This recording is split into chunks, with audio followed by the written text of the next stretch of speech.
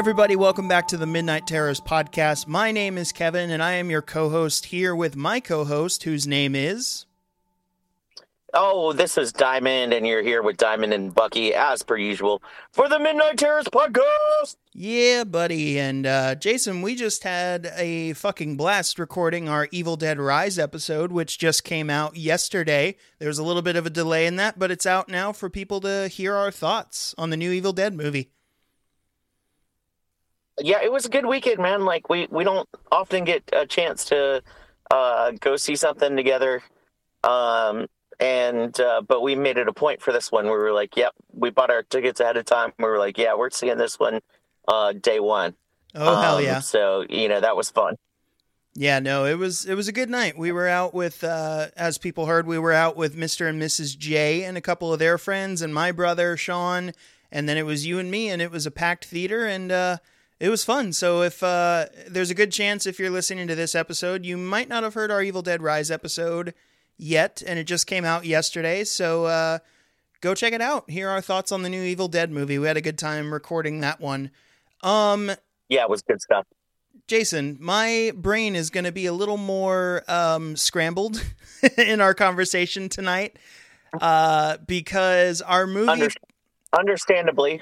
Yeah, so we circled back to you. If you all listening remember, we kind of trade back and forth as far as movie picks goes when it's just the two of us. And the last movie, like Evil Dead Rise wasn't really anybody's pick. That was just a given that we were going to do that as our episode for that week because we love Evil Dead. But before that, my pick was House of a Thousand Corpses, which was another fun one. And which I would have picked anyway, but... Oh, yeah. But, yeah. So we circled back around to Jason for his movie pick this week, and this is yet again another movie that I'm surprised it took us 44 episodes to get to. Yeah. I can't believe it took this long for it to come up, but we're finally doing American Psycho. Yeah, and I think this was one, even when we got started, I think this one that, like, just off the rip, we were like, what movies are we going to do, or what would we like to do? And I think this was probably one of the first ones that I mentioned. Yeah, well, so, this, yeah. I was going to say, this came up on a list early of movies that you would subject me to on the podcast.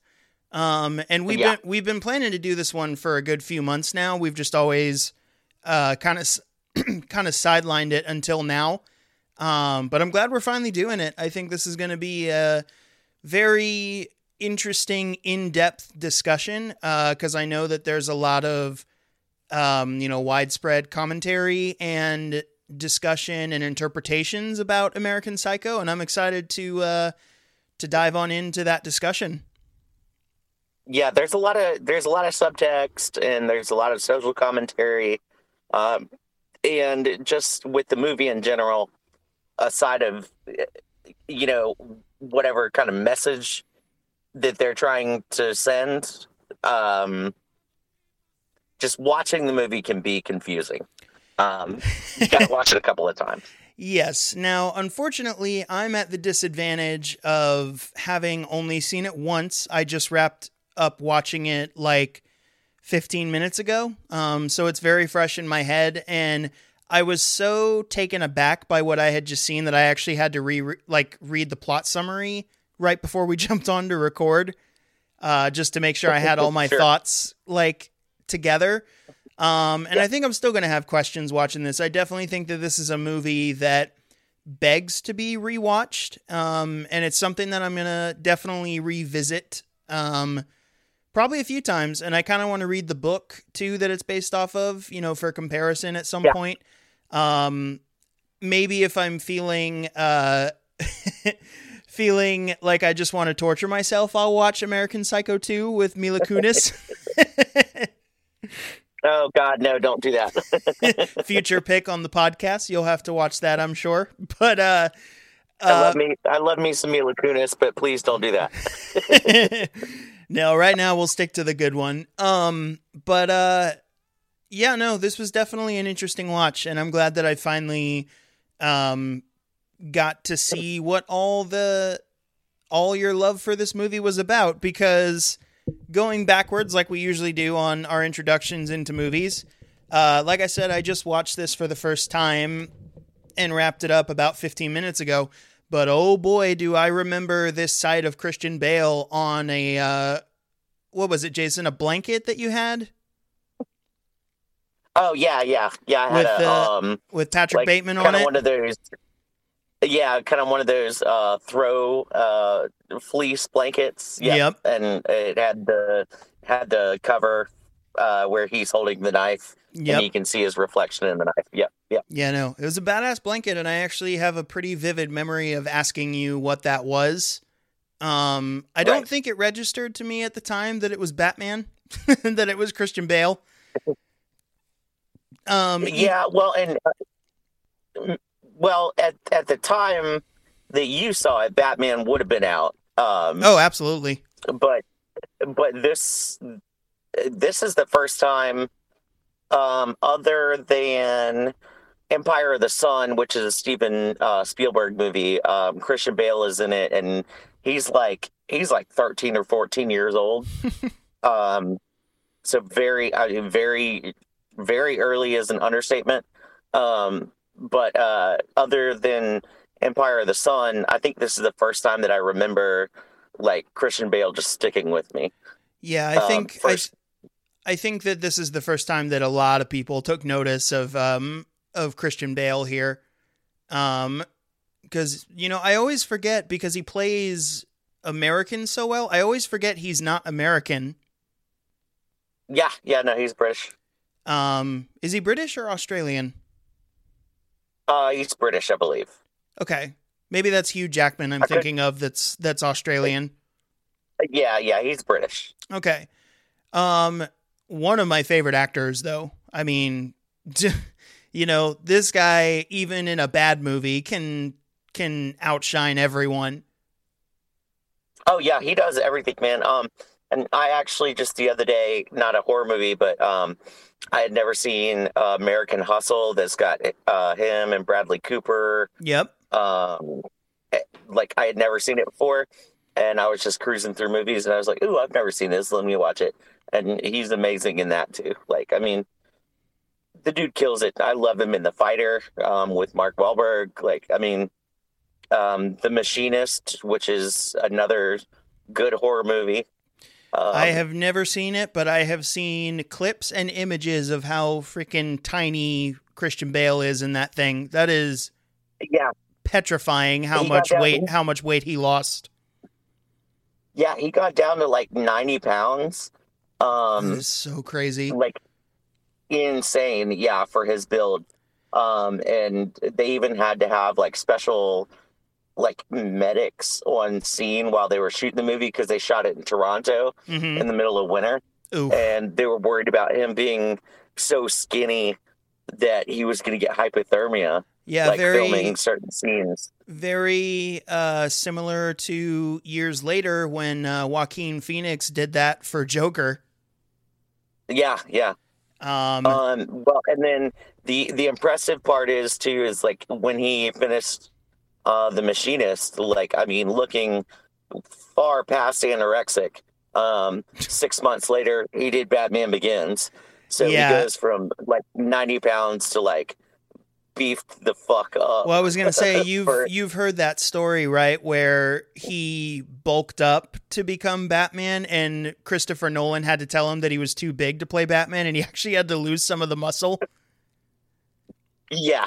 Like he wasn't even ripped. He was like jacked. It was like 100 pounds of pure muscle. He was looking like Tom Hardy Bane. Yeah, and I love that Nolan story. Was like, nah, you got to slim it down a little bit, buddy. Yeah, I love that story of Nolan saying that you have to become less muscular to be Batman. That's just fantastic. You're too jacked to be Batman. Yeah, but that's Christian Bale, man. He's just a phenomenal actor. The first thing that I would have known of his wasn't a live action role; it was a voice role. But I don't think I knew it was him at the time. I was a Disney kid and still love Disney, and he voices Thomas in Pocahontas. Oh, really? He does, yeah. I did not know that. He voices Thomas in Pocahontas. Obviously, I knew Batman later. That was the first thing I noticed of him. But like, I know it's not the best Terminator movie, but he's a great John Connor in Terminator Salvation. Salvation over a couple of different watches. Like the first time that I saw it, I was like, meh. But over a couple of watches, like it grows on you. Yeah, I actually like Terminator Salvation quite a bit. I think it's pretty underrated. A movie that I wasn't crazy about, but Christian Bale was really good in it. I don't know if you've seen it. It was a Western movie called Hostiles. No. Or Hostiles, I guess. It was like I haven't seen it. It was like I think it's a Civil War era, like Western movie where he plays, like the lead role in that. He's really good in that. Oh, okay. And yeah, he's just a phenomenal actor. Say what you will about Thor: Love and Thunder, but he is the best part of that movie as Gore. Yeah. Oh, yeah. Dude is so creepy in that, and he just completely outshines everyone else in the movie. Yeah. But well, so he does this character, like Patrick Bateman for American Psycho. I mean, like I can't see anyone else doing it. Like, no, he just plays it so well. And you know what's funny? Now watching American Psycho, I see elements of Patrick Bateman in almost every role that he does. Oh yeah, like his Bruce Wayne might as well be something of Patrick Bateman. Like Bateman when he's serious or when he's talking business or whatever. Yes. Yeah, absolutely. And then Gore in Thor: Love and Thunder has the oh boy, I'm losing it, some crazy shit. Like he's got that side down pat with Gore, and that's very Patrick Bateman as well. But yeah, no, I noticed watching it now. Like I said, this is my first time watching it. And I'm just noticing that he has a lot of Patrick Bateman isms in his other works, which I think is kind of cool. Yep. This is definitely a role that he, that he kind of trademarked. And this is what, I mean, everybody know, even if they haven't seen the movie, everybody knows Christian Bale, Patrick Bateman. Yeah. Well, and there's even, a little funny tie back, very early, Jared Leto, here too. Yes. There's a lot of people in here actually. There's a ton. Yeah. And I want to get to, your history with the movie before we do a plot dive. But I mean, looking at the cast list when the credits got rolling, obviously Christian Bale, but Josh Lucas, Reese Witherspoon, Willem Dafoe. Yep. Jared Leto. I mean, what the hell? Jared Leto. Yeah. I mean, it's jam packed. Yeah, it's a great cast. Yeah, it is. This is another movie like with my history with it. I can't recall specifically the first time that I saw it. So this was 2000. So how old were you in 2000? Yeah, so I was in 2000. I would have been 16. Okay, so you were in high school. Yeah, so I do remember because I think I mentioned before I was a Hot Topic nerd and I worked at Hot Topic. Yeah, buddy. Back when Hot Topic was actually like cool. Yeah, we actually had fun, and actually Mr. J and I worked there together. Love it. Mr. J was my manager. Love it. But yeah, I remember, and it's funny that you mentioned that kind of throw blanket that I had. Mm-hmm. with American Psycho because that's where I got it, was from Hot Topic. Makes sense. But I had never seen it, and we started getting all this merchandise in for American Psycho, and everybody was like, "You haven't seen it? You haven't seen it?" And I was like, "No."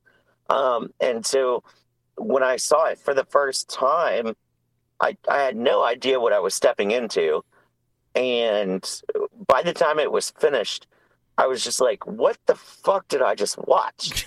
Like, what? Like, because it was, I didn't know what to do half the time. Yeah. Like, it was like, should I laugh at this? Because 9 times out of 10, I was laughing at it. But it's brutally gory. And there's some just awful kind of, violence against women, and just these really weird Oh, dude. scenes going on. My But at the same time, you're laughing. Like, you can't help but laugh. Yeah, I'm laughing at some of it. There's some stuff in here that I was like, fucking hell, man. Yeah, Patrick Bateman is a complete shithead asshole to women in this movie. Oh yeah. Like, he is so awful to women. Well, and that's part of the commentary, or kind of the underlying tone with the movie, especially because it takes place in the 80s. Yeah, and, 80s Wall Street. Yeah, 80s Wall Street, and still at the time, like in the 80s, and by the way, book written by a woman, also movie directed by a woman. I saw that, yeah. Yeah, so both the author and the director, were trying to definitely tie in, this kind of like, men are dominant, women are just objects, or just something just to be had, something to be owned. And that reflects a lot in the movie, because a lot of it is, these asshole Wall Street guys have no life other than what they can attain. It's just like, who's got the better thing? So who's got the better car? Who's got the better card? Yeah. So is this supposed to be like, so I haven't read the book. I don't know if you have. Is this supposed to be like a parody of a Wall Street rich person? Oh yeah. Yeah. Okay. Cause now that you're pointing that out, that actually makes sense. Like, I saw the commentary in here about the, the treatment of the mistreatment of women here by, being objectified and just abused horribly. But now that you're pointing it out, I didn't fully notice that it's 110% aimed at the rich, awful people that, that kind of step on everyone else to get where they are and just treat others horribly. Yeah. And I mean, that's also the other point that they're pointing out, that, like, these kind of like what they want to call 1%ers. Yeah.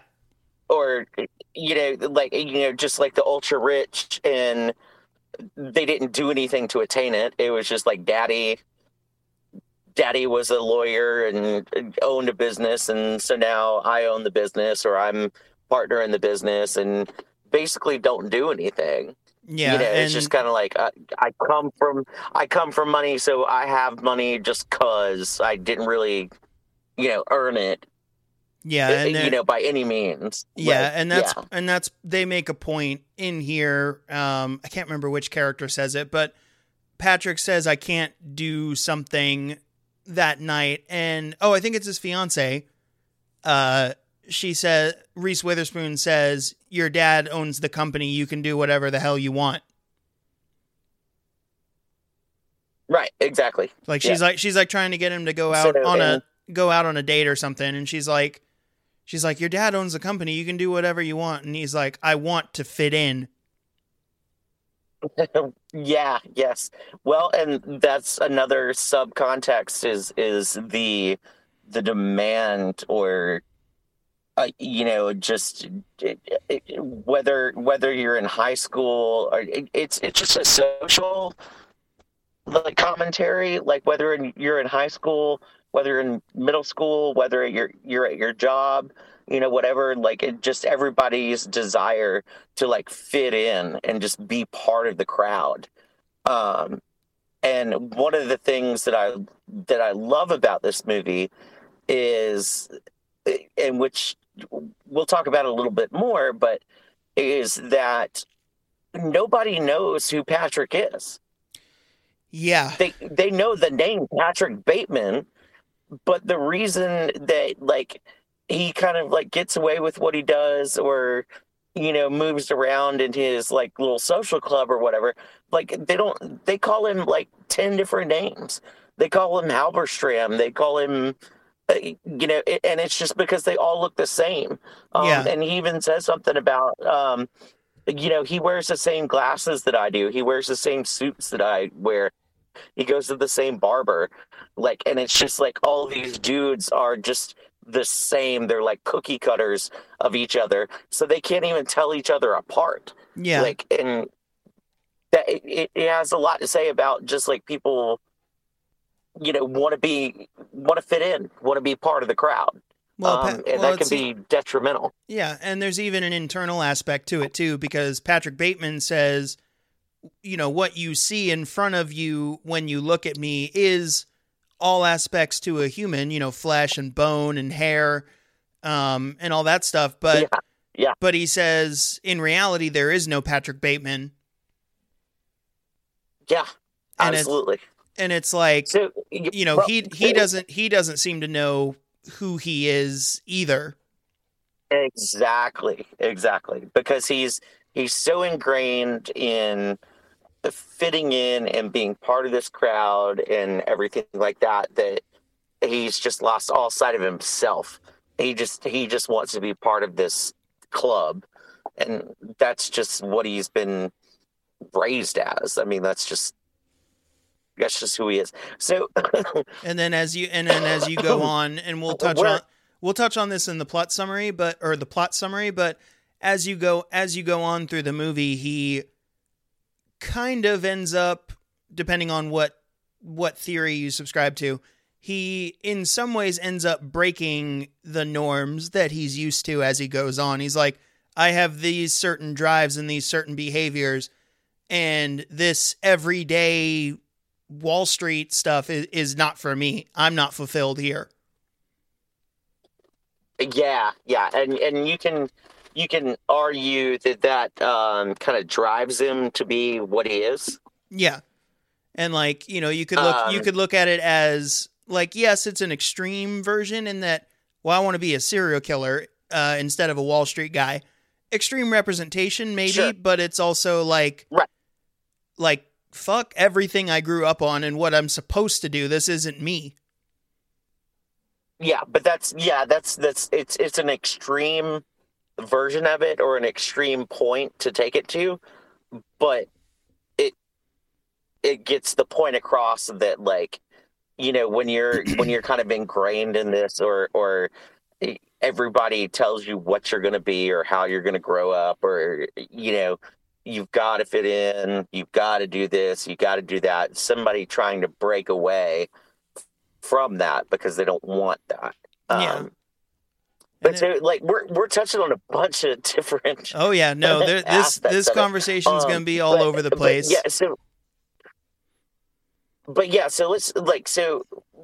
So let's at least get into the plot a little bit. Oh yeah, perfect segue. So this is your movie, man. So this is your pick, your movie. You've seen this way more than I have. Give us a plot. What is American Psycho about? So basically, Patrick Bateman, who is our main character, he is just this. He doesn't even have a specific job. He's just kind of like this Wall Street guy. His family came from money. so he's never really had to do anything in his life. And he is just kind of this cookie cutter version of every other dude that's on Wall Street.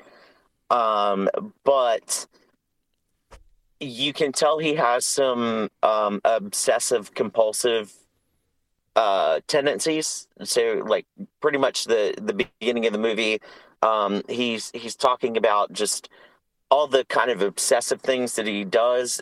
They don't sound like super obsessive, like just he's just talking about his workout regimen and how he cleans his face and what he uses to clean his face, and just like it's kind of OCD stuff. Um, but it just kind of leads you into like where he's at mentally. And as the movie kind of progresses, he's just this guy on Wall Street, and all he wants to do is fit in with the crowd. It's all about who has the most stuff, who has the most money, um, who can do better than everyone else, no matter what it is, whether it's a restaurant reservation or just stupid stuff. But it matters to them. It matters to him, and it matters to his coworkers and the people that he's trying to fit in with.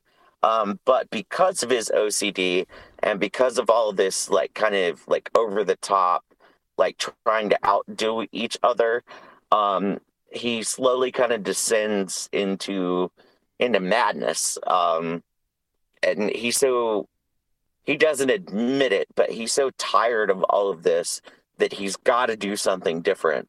And so what he does that is different is he starts freaking killing people. And he starts with hookers, and then just kind of progresses from there. It's just basically, because he can do whatever he wants and nobody checks him on it. I mean, he can just do whatever he wants. So he just starts doing whatever he wants. And I think that he wants to push the boundaries of, okay, what can I get away with? Or how extreme can I go without anybody fucking with me? And so then it kind of goes from there. So, I mean, I guess probably, well, so early parts of the movie, and again, it's really funny. It's hard not to laugh at, because when he's like going through his workout regimen in the morning, he's doing like all these crazy crunches and doing a face mask on himself and all this. And in the meantime, in the background, he's either got porn going on, yeah, or he's got Texas Chainsaw Massacre. Loved that. Yeah. And there's a really funny callback to Texas Chainsaw Massacre later on in the movie as well. Yeah, oh yeah. But yeah, so it's kind of his slow descent into madness, and it starts off very vague at first, and then just kind of as the movie goes along, it gets more extreme. Yeah, and so I mentioned the movie Joker earlier with Joaquin Phoenix, and I noticed, like, I was listening to a podcast about the movie Joker, and I've actually been kind of wanting to rewatch it because I love that movie and I haven't seen it in a while. Yeah. Kind of similar. I know that Joker gets compared to, Taxi Driver and King of Comedy and Martin Scorsese films, but very American Psycho-ish after now having seen American Psycho. But it's almost like the reverse, where Patrick descends into madness, but he's a dude who has like everything, versus the flip side with Joaquin Phoenix, where he's a guy descending into madness who has nothing. Nothing. Yeah. And I thought that, it's a good comparison. So I think watching American Psycho now, I kind of see its influence in other movies like Joker, or even in the Nolan films, like Tom Hardy's Bane has a lot of, stuff about rich people and the stuff they do. In The Dark Knight Rises, Joker has, a lot of Joker in Dark Knight has a lot of commentary about people just being awful to each other and, having these supposed rules and stuff like that. And I thought it was cool now seeing the movie, realizing how deep its influence goes for being kind of just this little cult movie from 2000. Well, and one of the funniest things about the movie, and there's, again, like, sometimes you don't know whether to laugh or to cry. Oh, we'll get into some or specifics of that. There's many instances where I was actually chuckling, and I don't know if I was supposed to. Well, especially early on, I do love. So Bateman with his OCD, he's obsessed with music. Yes. He's always listening to anything new that he can get his hands on, and analyzing music and like breaking it down and giving like his reviews on it. Which I want to say I want to say right out of the gate, amazing soundtrack. Oh yeah, like, dude, there are so many good songs in here. Huey Lewis in the News, Phil Collins, Collins and Genesis, Whitney Houston. Yeah, but so it's funny that he obsesses over music like that, and even to the point where he's ignoring people. Like, people are like trying to talk to him. Reese Witherspoon is his fiance. Yep. And they're not even engaged because they like each other. It's just like a status thing. Well, yeah, it's like, it goes back to that thing we talked about earlier where it's like, this is just what I'm supposed to do, but I'm going to sleep around with other women, like like, I'm going to have an affair with this other woman who's supposed to marry someone else, and then I'm going to pick up some prostitutes, and then I'm going to flirt with my coworker. Yeah, and they all just ignore it.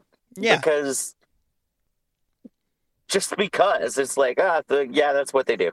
Yeah. We're going to get married for the status and because that's what we're supposed to do, or whatever. I mean, even to the point where he's got his headphones on and he's listening to Hip to Be Square, while she's trying to talk to him. She's like, "We should really get married, Patrick," and he's like, "What?" She even has to like take his headphones off for him because he's just totally ignoring her. He's like, "I don't give a fuck." Like, yeah, what are you saying? Like, I don't care. Let's put this out there. One of the best parts of the movie, and I usually don't like this in movies, I don't usually like narration throughout the story, but because of the tone that American Psycho goes for, where it is kind of dark, funny, snarky remarks, it actually makes Christian Bale, like, it actually works, his commentary, Patrick Bateman's like thoughts going on throughout the scenes. Yeah, and it's not really like I guess for the first like maybe 30 minutes or so, and maybe the last 15 minutes, so it's not hugely consistent through the movie. No. But it does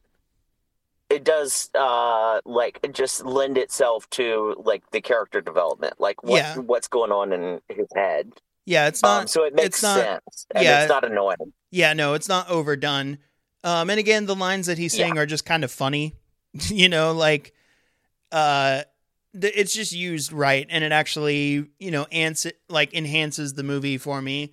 And so let's walk through the plot. And we're introduced to Patrick Bateman, but before that, quick little tidbit. I like opening credits, and I love that the opening credits look like blood being splattered onto a canvas at first, and then you realize it's like syrup or something for a really fancy dinner.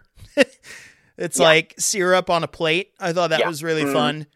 And then we got Josh Lucas in here as one of the Wall Street guys, and always like seeing him in here in movies. Yep. And then my other dude, crap, I'm gonna have to look up his name. I love him. He was in The Leftovers on HBO. And he's written and directed a bunch of stuff. He's not usually an actor, but I'm going to look it up right now. I can't remember his name. Yeah. Well, while you're doing that, we get, the great introduction to Patrick, where he's sitting around with his Wall Street buddies. They're at a fancy restaurant, and they're just some of the snootiest rich people ever. Like, the stuff that they talk about is just so absurd. Oh yeah. Justin Theroux. Yes, I remember that. Yes, Justin Theroux is great, man. Yeah, no, he and is. He's written and directed a lot of good stuff, but yeah, he's in here too. He's kind of one of the other Wall Street guys. Yeah, they talk about the most pointless stuff. Like, their conversations amount to nothing. Like, they're, talking about who's dating who. They're talking about where, like you said earlier, where their dinner reservations are and who's got what business account, at work, even when they're not at work. And it's it's just nothingness talk. It's just we're rich people being rich people. Yeah, and the classic, the classic scene, which I feel like just about everybody knows, is their business cards. Yes. They're sitting around the table, and there's been many parodies of it with people throwing out Pokemon cards and stuff like that. I will say it is pretty badass that they all have little holsters, little cases for their business cards. That made me chuckle. Yeah, they have business card holders. Yep. And yeah, it's almost like they flip them out, almost like flipping a gun out of a holster. Yeah, and I noticed what you said earlier, that they never really outright say what it is that they do, what Patrick Bateman does. According to Wikipedia, he's a bank investor. Right, but when you look at their cards, so that seems funny for a couple of different reasons, because Bateman's obsession with the cards, and all of their cards look exactly the same. Okay, so I'm not crazy, because Patrick is there stewing over. He's mad that Jared Leto, has a more pristine card. Yeah, a more pristine card than him, and I'm like, it looks exactly the same. And then Patrick's commentary is Patrick's the audacity of him having this special shading and this white background. I'm like, it looks just like your card, man. And he's like, look at this subtle lettering, and they even say this is it's because they're all white cards, but they're like, oh, that's bone. And it's Cillian Rail for the text or whatever, and they're going over it, and it's literally, if you put all of the cards right next to each other, they look exactly the fucking same. Okay. But that's part of his obsession. Okay, I'm glad that you said that, because I thought I was going crazy and actually missing something. What am I not noticing about the cards? Because I'm seeing the exact same thing. Yeah, that's the whole point of it. Okay, good. Is that Patrick is just so obsessed that, and the other point of it too is these guys have nothing more to worry about than the style of their business cards. That's what I'm saying. That's what I'm saying. Their conversations amount to nothing.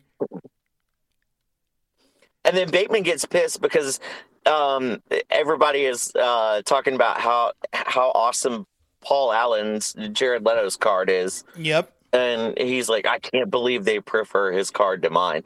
And it's just like, and so the other part of that scene too is when you look on the card, when it says their title, like they're all the same thing. It's like, I think it says like business or vice president of business, or I think it all says exactly what the title is, but they're.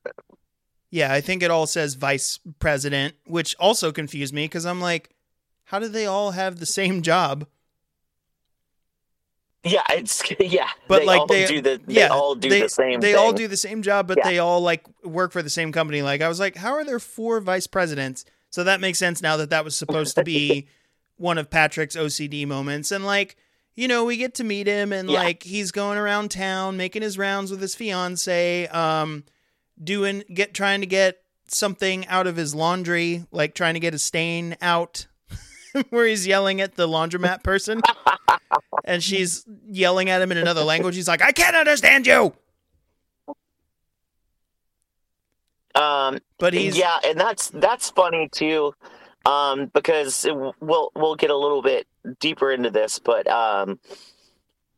so obviously Bateman kind of a little later on starts killing people, or you see him and murdering women and stuff like that. So that opening scene, because he's showing the cracks a little bit, because we have what I assume are like just thoughts in his head. But, like, he'll be at the bar and try to give a bartender a voucher for a really expensive drink. And she's like, these aren't good anymore. It's a cash bar. And then he's like, hands her the cash, but then she turns her back. One of my favorite lines. Yeah, he hands her cash. In the mirror. He's like, you stupid bitch. I'm going to stab you in the throat and play around with your blood. Yes. So I assume that's him. And that's while her back's turned, too. But by the way that scene plays out, I assume that's just a thought in his head and him just starting to lose his sanity. Like he didn't actually say that. You also see him. I think it's right, exactly.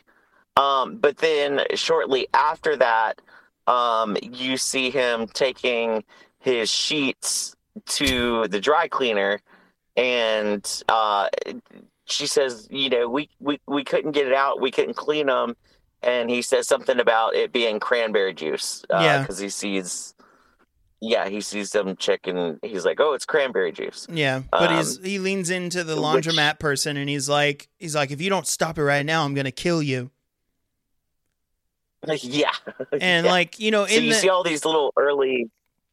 Yeah. Well, like in the bar scene, like it could be because, jumping all the way to the end, like the big, like, twist ending is that you're kind of left in the dark as to whether Patrick Bateman is really killing people or if this is just like him losing his mind and it's all in his head.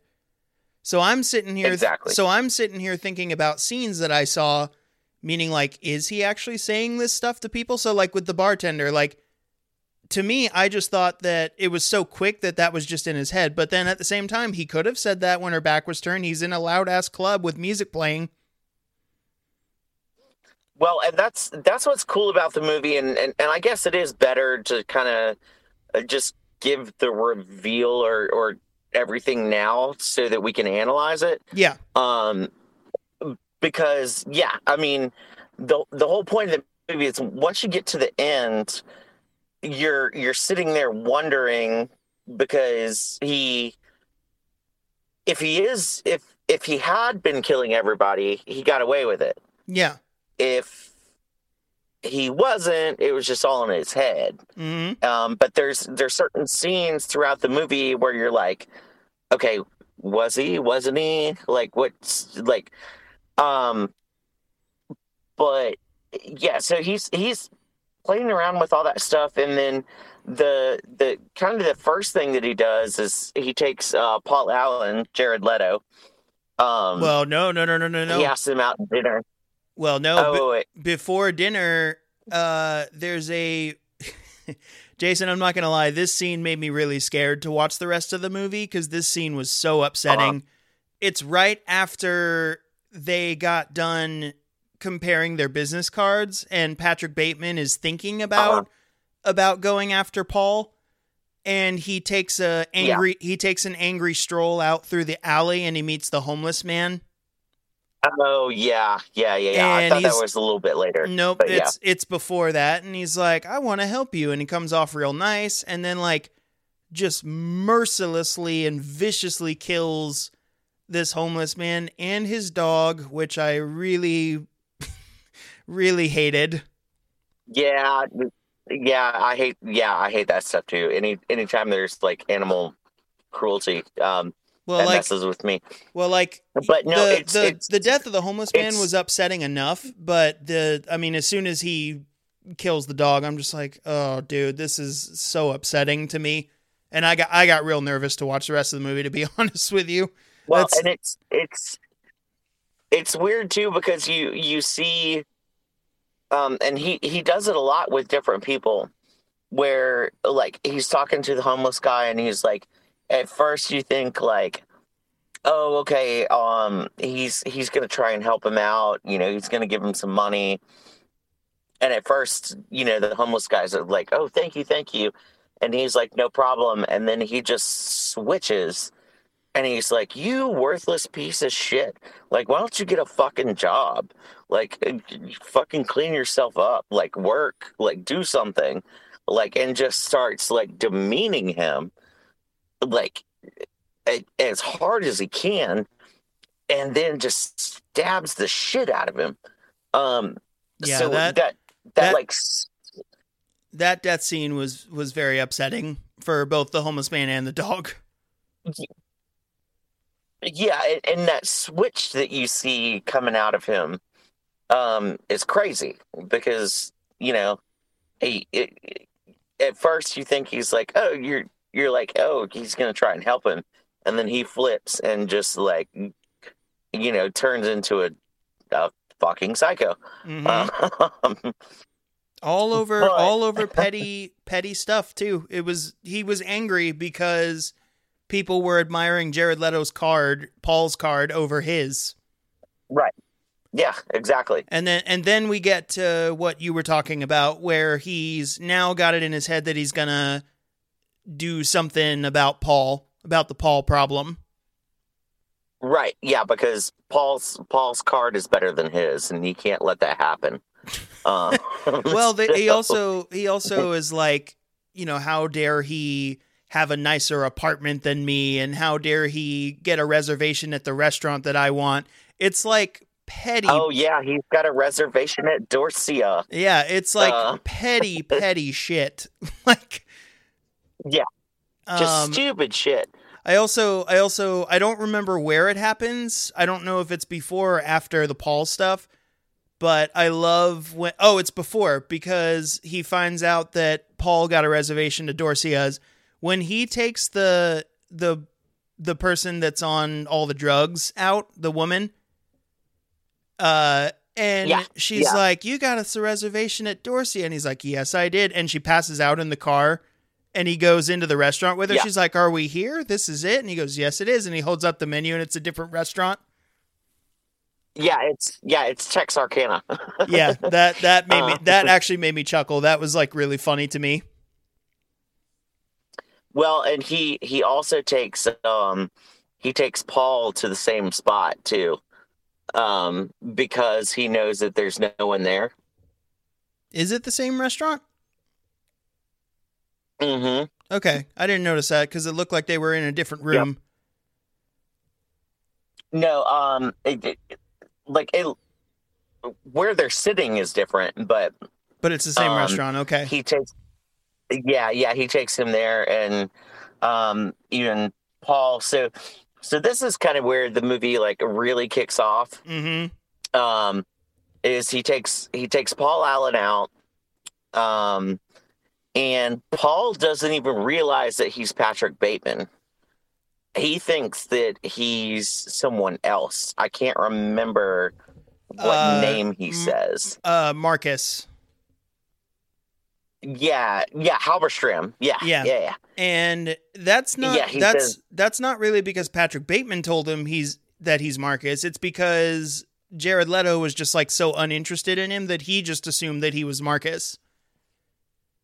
So Patrick's like, "Oh, I'm just gonna roll with it." And then actually, there's a funny little tidbit at the dinner table where he he's sitting at the table with Paul, and he's like, "Is that so and so Trump over there?" And he goes, "Silly Patrick. I mean Marcus." Like, yeah, and so that's kind of a important part of the movie too, is that because even in the scene where they're swapping cards and where you see Leto for the first time, and even him going out to dinner with Leto, like Leto thinks he's this completely different person. Yeah. And he's like, oh, he's mistaken me for Halberstram because we wear the same suits, we have the same glasses, we have the same haircut. Yeah. Like, blah, blah, blah. So, yeah, he just rolls with it. He's just like, oh, he thinks I'm Halberstram. So I'll just roll with it. And then he takes him to that restaurant. And it pisses him off even more because Paul or Leto is like, man, this place is dead. Like, we could have gone somewhere. I could have gotten us a better table at such and such. Yeah, and he's like, Marcus, where do you tan? I have a tanning bed at home. You should look into that. Yeah. So probably my favorite part of the movie. So like he's definitely pissed at Paul Allen because he thinks that Paul Allen, has got the one up on him, or is better than him. So once they go out to dinner, Bateman gets him really drunk, takes him back to his apartment. And in the apartment, probably the most iconic scene of the whole movie now. Yeah, I think if no one has seen American Psycho, like, at all, everybody knows the scene. But Bateman starts playing Huey Lewis in the News.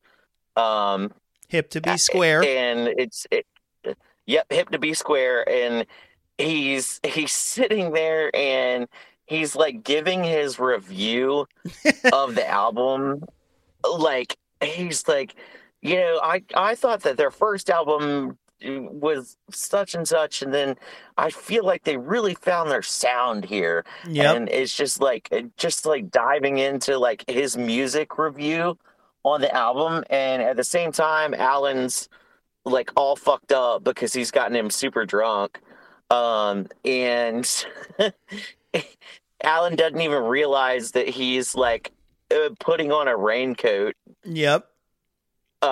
And Alan says, like, at one point he's like, he looks at the floor and there's like newspaper laid out all over the floor. You got a dog or like, something? He's like, yeah, he's like, you got a little dog or something, like a little lobs, like, just like, he's just all fucked up. And he's like, no, I don't.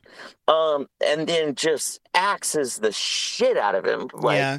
But this is a death scene, to be honest, where I'm not sure if I'm supposed to be freaked out or if I'm supposed to laugh, because Christian Bale is so over the top with this murder that I'm just like, I don't know, man. Just the way he's screaming stuff is like kind of funny.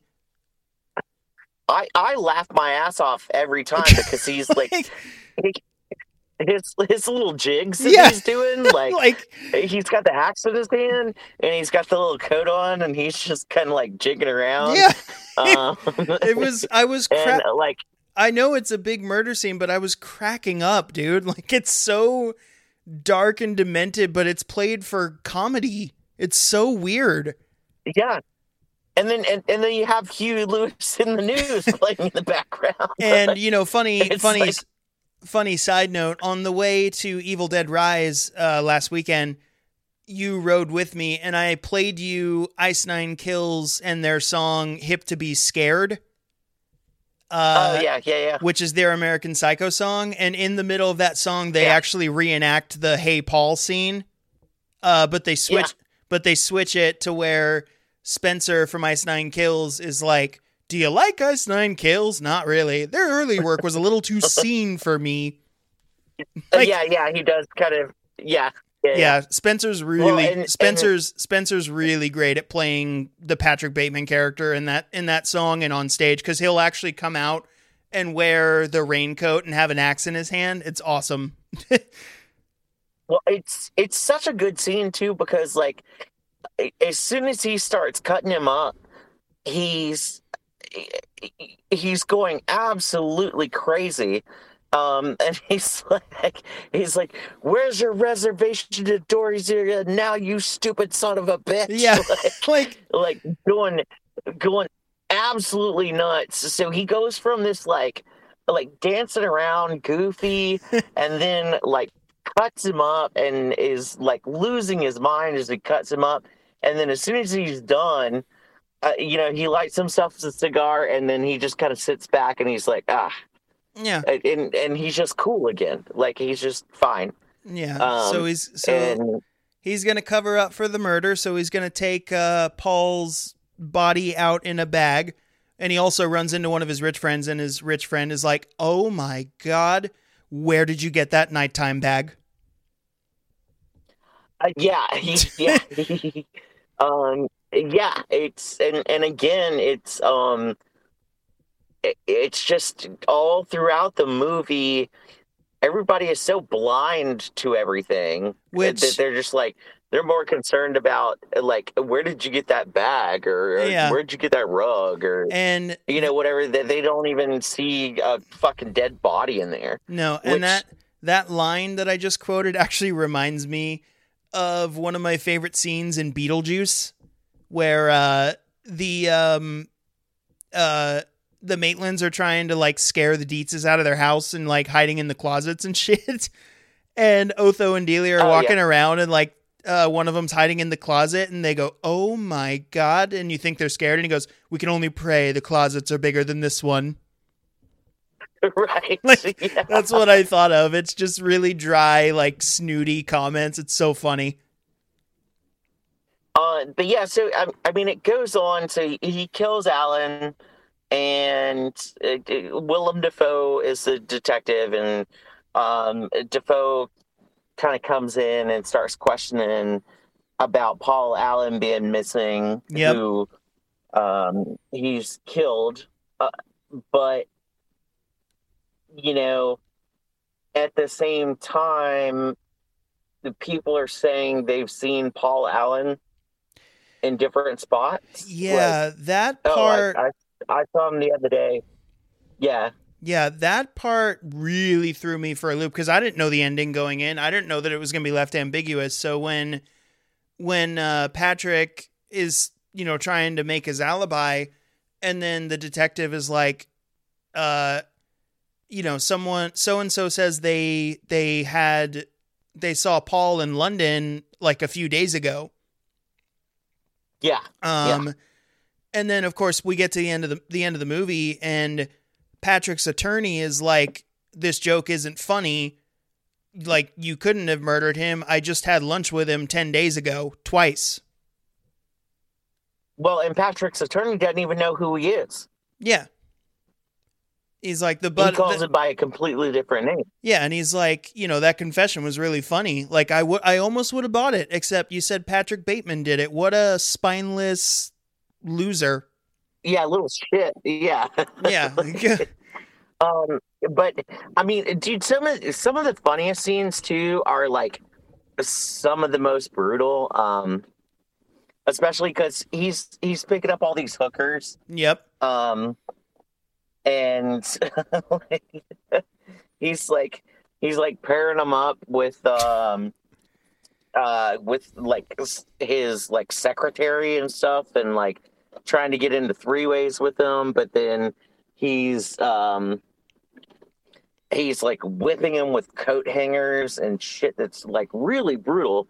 But at the same time, he's like he's like in the mirror flexing Yeah, well, well, he pairs up. Listening to this crazy music and just like, So he pairs up two hookers. Like his assistant comes in later, and he has a one-on-one date with her, and he ends up letting her go because she's like, "Oh, you're still right. with." He gets a voicemail from his fiance, and she's like, "Oh, you're still with her. I should probably go." And he almost kills her, but he lets her go. And he says, "If you stay, I Oh, might." dude, that's the classic. Like, I might hurt you. Yeah, he says, if you stay, I might hurt you." And she goes, I'm "Yeah, afraid I'll hurt you. yeah." And he's like, "You don't want to be hurt, do you?" And she says, "No, I don't want bruises." And then she leaves. Meanwhile, just before that, he has a freaking nail gun right behind her head. That's what I was gonna say. Like, that's one of the great scenes in the movie. Is that like he's just walking up behind her, and like he's got a nail gun to her head, Yep. like just questioning, like going, "Do I want to put a nail through her head? Do I not want to?" Okay, like, so I but I also didn't realize that he had killed the model that he met at the restaurant or whatever. The one that's like, "You think I'm dumb? You think I'm dumb, don't you? You think all models are dumb?" I didn't realize he had killed her until her severed head was in the freezer. Yep. But dude, we gotta. So he pairs up two prostitutes, and he picks up one off the street, and he just gives her a name. He's like, "You will respond to this name only," and I'm like, "You're such a piece of shit, dude." And then he does the same thing with the other one. Well, and that builds into kind of like his fantasy. Yeah. Like these women aren't people. Yeah. They're just something for me to play with. Yeah. You and know? Then he puts on Phil Collins for them, and he's like, take your robe off, take your dress off, you dance, you put your ass out or something. And then he has that just completely out of nowhere line, talking to the one prostitute who's looking at the other girl's butt, and he's like, Please tell me what you're gonna say. Go ahead. He's like, "Don't just stare at it, eat it." Yep. I was like, "What the fuck?" Christy, don't stare at it, just eat it. I was like, "What the fuck? Where did this come from?" Like that. Well, and he's so matter of fact about it. It's not even like playful. No, when he's doing it. Like it's like I'm just gonna give orders, and I'm so. I mean, you almost obviously he's enjoying it. He's doing it for a reason. Yeah. But like the way that he approaches it, like it's just like he's giving orders. Like he's like it's just so fucking bizarre. Yeah, no, it's really strange. And then it leads to the sex scene that you talked about, which is one of the weirdest scenes I've ever seen in my life. with him having sex with the two prostitutes and a really upbeat like 80s rock song playing, and he's flexing in the mirror and winking at the camera, and it's just like, what is happening right now? Well, yeah, it throws back to his OCD and his narcissism. Yeah, like he's so self-involved that he's not even. I don't even think he cares that he's really having sex or banging these two girls at the same time. Well, it's like he's like looking at himself in the mirror and like flexing, and it's like it's all about him. Like I love when the women are so like uninterested in some of the stuff that he says, because when before they have sex, when they're sitting in his living room, he sits down, gives them alcohol, and they just like sit there quietly. He's like, "No smoking," and then he just sits there and looks at him and goes, "Don't you want to ask me what I do?" And they go, "Not really." And then he's like, he's like, "I work for this big company," and then he's like, "I'm sure you've heard of it," and they just shake their head no. Like they're like, "Nah." They're so uninterested in what he's saying. yeah, and again, it's his narcissism. Like he's looking for approval from everyone.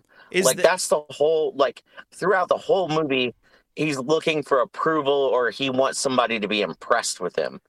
And uh, even for these prostitutes, like, or these, high class hookers, they're like, nah, we deal with you guys every day. Like, we yeah. don't care.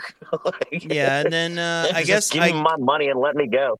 I guess that's what sets him off later, and thank goodness we don't see it, but it's very implied that he kind of beat them up. And he said, they're like, "Can we go now?" After they have sex, and he's like, "We're not finished yet." And then they leave with like bruises on Yeah, them. well, that's when he pulls. Well, that's when he pulls the coat hanger out. He pulls out a coat, like a wire coat hanger. So awful. Like I felt really bad for Christy. No, what? Yeah. One of the well, that's not her name, but that's not her name, but that's what he tells her. Right. Well, he's going to call her. He picks one of them up later again, and she's like, "I'll take the money, but no, not again. I had to, I could file for a lawsuit, and I had to go to the emergency room because of you." Yeah, and she says, "Yeah, like I'm not coming back," because he's rolling up to her, in a limo, and obviously he's giving her a lot of money. Yeah, but he rolled. That's another scene that made me uncomfortable. I'm like, man, I feel so bad for her. Yeah. And then that's when the two of them. So he picks her up for the second time, and that's when they're getting into their like little sex thing again. Well, he brings in his biting them. Yeah, he brings in his friend this time. Right. And that's when he starts like biting them, like basically chewing on them. So turns out you lent me a DVD copy of this for a little while. Turns out, when I was younger, I just kind of skipped around just to see what the movie was about. And I skipped forward, and one of the scenes starts at that sex scene with the two girls on the second go around. And I saw this. Yeah. I had seen the scene before really quickly where he starts like eating her during sex. And then he's got blood all over his mouth and stuff. And I think it was at that point when I was younger that I'm like, what am I watching? I don't want to watch this. Like, this is gross. And then, so when I carried on watching it and I saw the chase scene where Patrick Bateman's naked with a chainsaw, and we get our Texas Chainsaw Massacre homage here. Yeah. I was like very surprised because I had never seen that scene before. And the prostitute's death scene is pretty absurd, that he drops a moving chainsaw from like 6 flights of stairs down on her, and it happens to go through her back. Yeah, she's going down a staircase, and he's standing at the top of the staircase, and he's like almost like he's holding the chainsaw, and he's kind of like, you see him kind of like rotate with her, like trying to like aim it out. And then once she gets to the bottom, he drops it, and of course the chainsaw goes through her back. And then we cut immediately, and he's drawing a crayon picture of that over lunch or dinner with his fiance. Yeah, he's like having lunch or dinner with his fiance, and he's drawing a picture of the chainsaw through the chick's back. Which again, it lends to like, is this happening or is this not happening? Well, I'll tell you what, so he breaks off his engagement. This is where he's truly starting to snap. And you know what? I skipped over a line earlier that made me laugh also, where he's talking to some women, and they're like, they're like, Patrick, what do you do? And he's like, I like murders and executions. And then she's like, oh, how do you like it? And he goes, what do you mean? And she's like, well, most people that get into, what is it? Mergers and acquisitions, they don't really like it. And I'm like, what the hell just happened? So that was another part where I started to wonder if this was in his head. But I'll tell you what, I was really wondering if it was in his head when he sees a cat in front of an ATM and the ATM says, "Feed me a stray cat." Yeah, so that's towards the end where he goes completely off rails. Well, he shoots a random woman. There's like, he shoots cops and blows up the car and just shoots like It starts off, which is actually a great scene. It starts off where he's going to like the ATM, and he goes to the ATM, and the ATM is basically text, like talking to him. Mm-hmm. So it's saying the ATM says like, feed me a cat, and then he looks down and there's like a little kitten sitting there, and he picks up the kitten and he's trying to like feed the kitten into like the money drop. Whatever. Then he goes to shoot it as well, and I'm like, man, I'm glad this scene didn't happen, because a random lady says, "What are you doing?" and then he shoots her. Yeah, because he's like trying to figure out how to get the kitten into the ATM, and he puts the gun up to its head. And then the random lady comes up and she's like, "What are you doing?" And he shoots her. And then he goes off on this like rampage where he's running through a couple of different streets, like shooting at cops, blowing up cars. Yeah, this was another part that made me kind of chuckle. Not the death scenes, but the fact that like he shoots at cops, right? Just cold blood, and he blows up a car. And I'm like, dude, there'd be more than a helicopter chasing after you at that point. And I'm like, this is just so like over the top and cartoony, and that he goes into a lobby and the person at the desk is like, "Oh, don't forget to sign in," and he can't find a pen, so he just shoots him, and then and then he shoots the janitor just for no reason, and then signs in when he gets to his building because he's going to go hide in his office. Right. Well, and that scene's funny too, where he's got everybody after him, so he gets up to like his office, and he gets on the phone and he calls his lawyer, and he's like, "Hey, I just need to talk to you." He's like, I'm not okay. Yeah. And I just had to kill a lot of people. Yeah, well then, like, he's incoherently rambling about all his murders. Like, I killed some prostitutes. I killed so-and-so and left her in a park. Yep. I put a head in my freezer, da-da-da-da-da. And it's just so, it's so over the top and dramatic that it's like, this is funny, but it's not supposed to be, I don't think. Yeah, and he's like, "Paul Allen, I chopped him to death with an axe. And there's a hooker that I put into a bathtub. Yeah. She's roasting in acid." And he's like he can't even remember like what all he's done. He's like, yeah, and he says, I've killed like 20 to 40 people. He's just like, "I just had to kill a lot of people." And then we get the great line of the, I guess I'm a pretty sick guy. Yeah. Patrick Bateman is also pretty quotable. We skipped over it, but like his go-to excuse whenever he needs to get out of an uncomfortable situation is that he needs to return some videotapes. Yep, exactly. Which is like a double meaning, because he's got tapes of like his murders and the sex that he's having, but he also just needs to return some tapes. That's his excuse. And he's got all these horror movies and porn that he's gotten from the local video store. Yeah. So anytime that somebody approaches him and he doesn't want to answer a question or just want to kind of avoid the situation, he's just like, "I've got to go. I've got to return some tapes." Again, funny moment. He just broke up with his fiance at a restaurant, just called off their engagement. She is bawling, and he's so uncomfortable because she's making a scene, and he gets up to leave. He's like, "The matter's done." And she's like, "Patrick, where are you going?" He's like, "I'm just leaving." "Why?" I gotta return some videotapes. Gotta return some Like, videotapes. it's just so, that is so not the appropriate thing to say at that point. It's just so absurd. And that scene made me laugh too. Like, I used to say that all the time. Your sister used to say it to me too. what? I used to return some videotapes? Yeah. I just be like, where are you going? What are you doing? She's like, I've got to return some videotapes. Yeah, it's just a funny, weird line.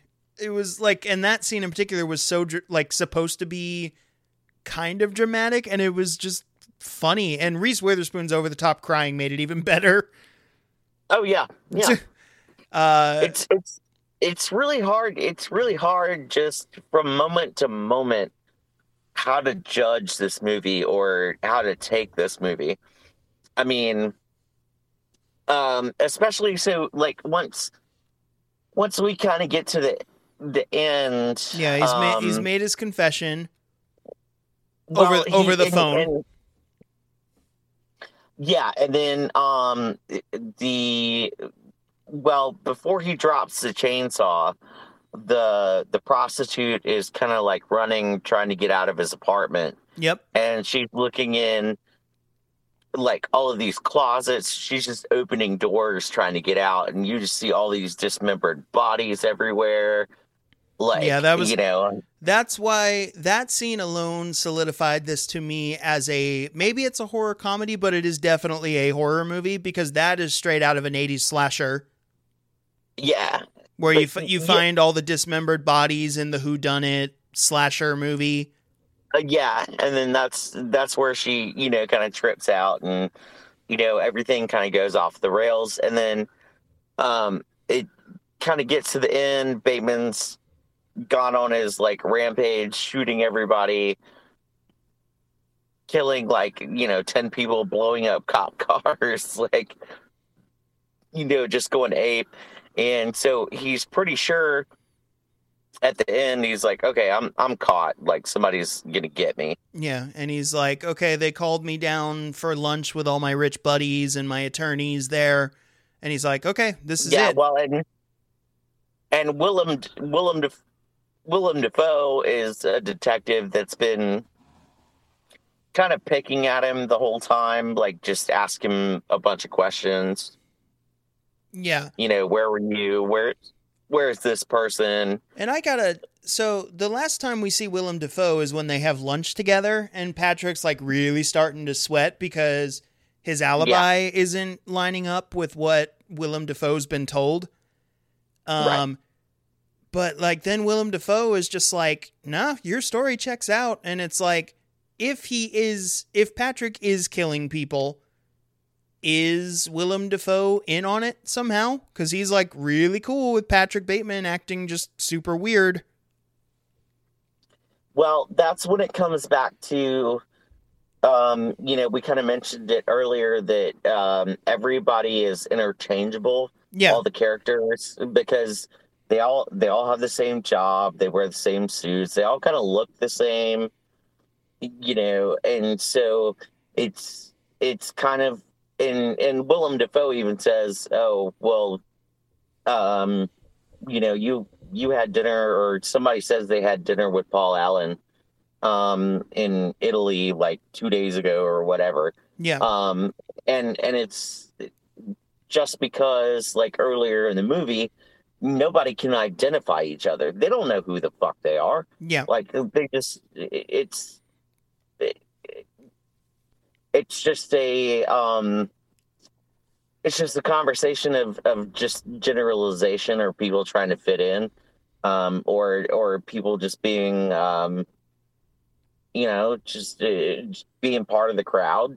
Yeah. So it's hard to tell who's who, especially when everybody has the same job. Mm-hmm. They look the same.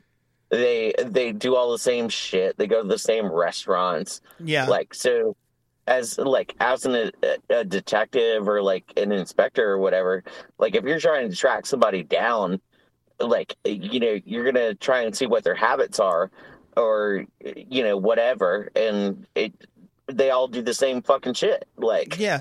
Well, it's Yeah. also, How do you identify who's who? yeah, but that's why I was so confused with Willem Dafoe is that, like, Patrick Bateman is clearly insane with what he's saying. Like, he cannot get his story straight. I get that he's a busy guy, but he can't get his story straight. He's like sweating like crazy. Yeah, that's true. Takes a really big gulp of alcohol when he's like, "Well, I heard this," and then he's like, "And then your story checks out." And then Patrick's relieved, but I'm like, dude, the guy is acting so shady anytime you ask him a question. And it's like, Yeah. So it just makes me wonder, like, if this is real, is Patrick just, because that ties into the ending with the lawyer. If it's real, Yeah. if it's really happening, is Patrick getting away with it because of his status? Yeah, and so by the time we get to the end, I mean, there's huge body count. Like he's done all this crazy shit. He's pretty sure that he's caught because he's basically admitted everything to his lawyer and just told his lawyer, like, yeah, I killed all these people. There's bodies in my apartment, blah blah blah. And then so he has pretty much accepted that he's done.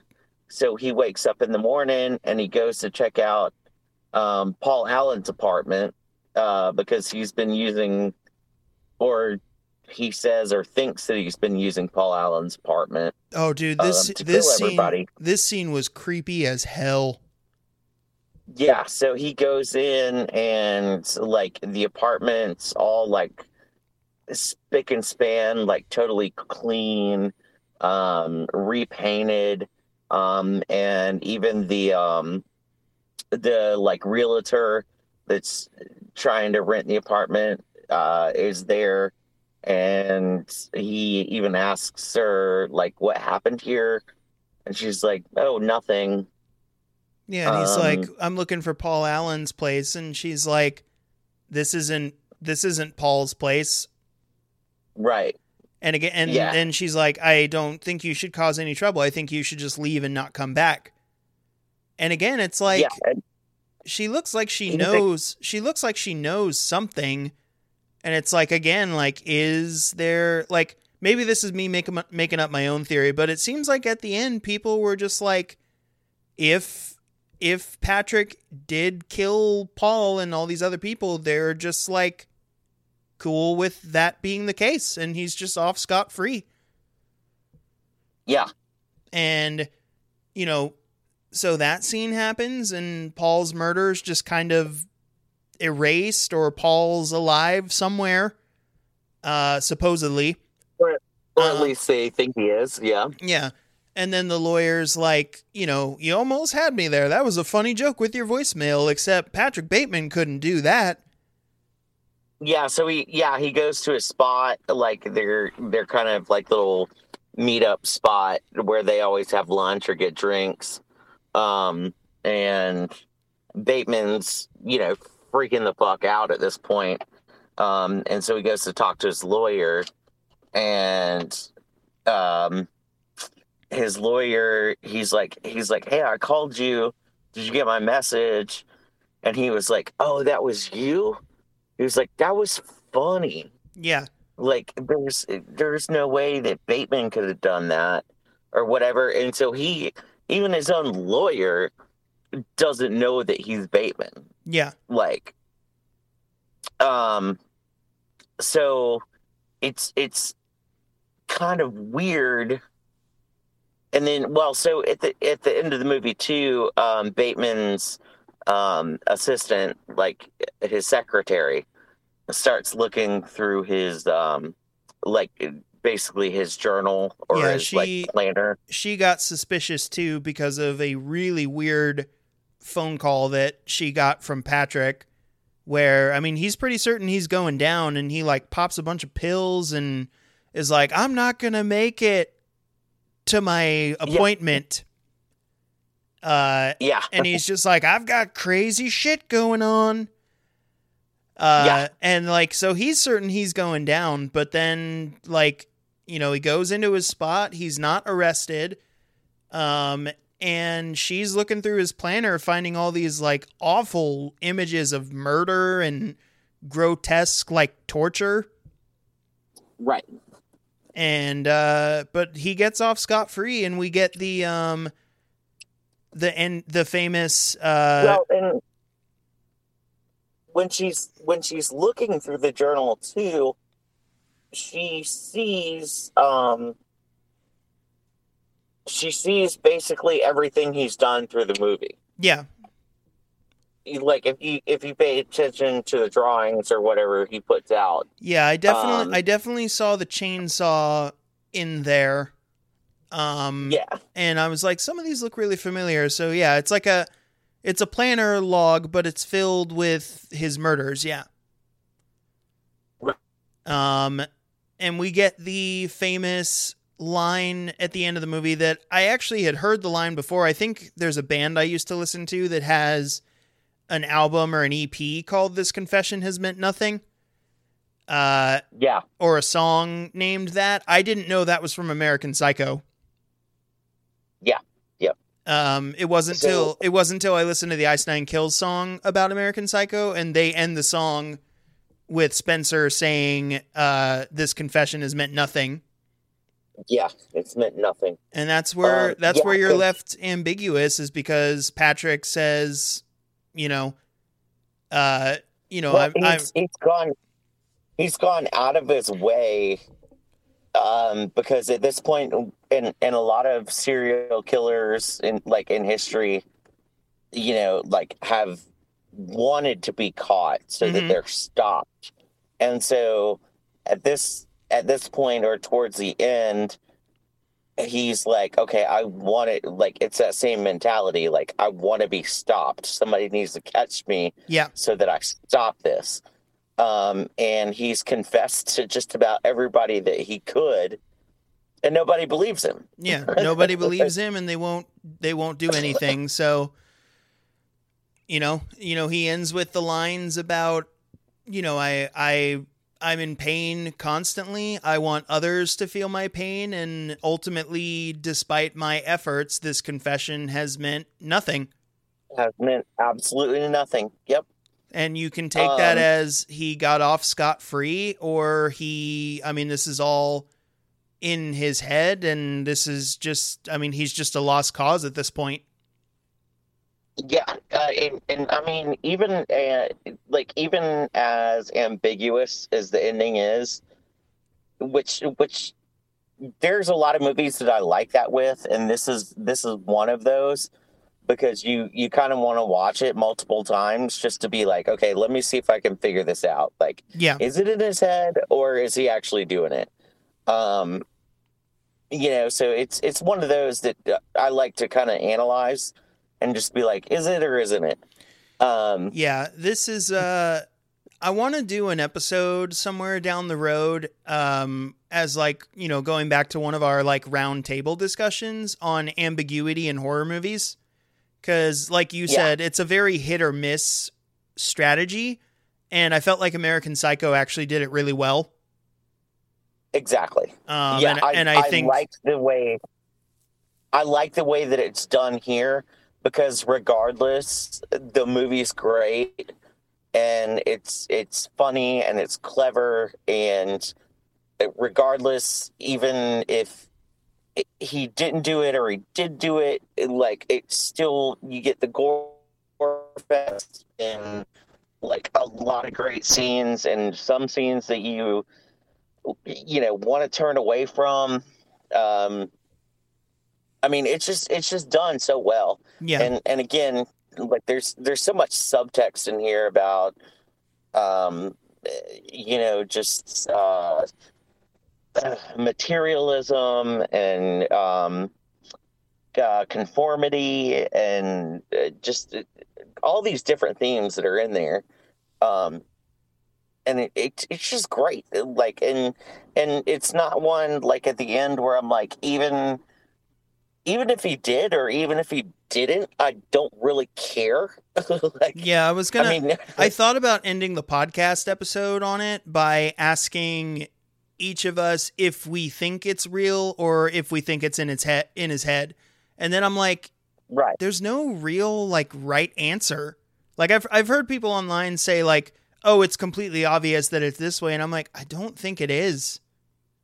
No, I don't think so at all. I really don't think Um, that you can point, like, for every, like, over the top murder or scenario that's in here where it's like, okay, this is a fantasy, there's like an equally realistic factor yes, in play yes, that it's like, maybe this could be real and not at all a fantasy.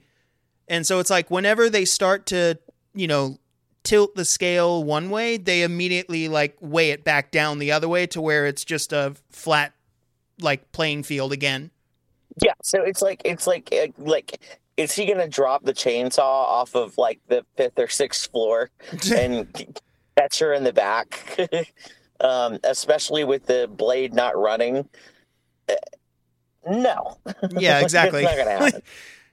Um, but at the same time, you know, he's cutting Paul Allen up with that freaking axe. Yeah. Like, yeah, totally, totally doable.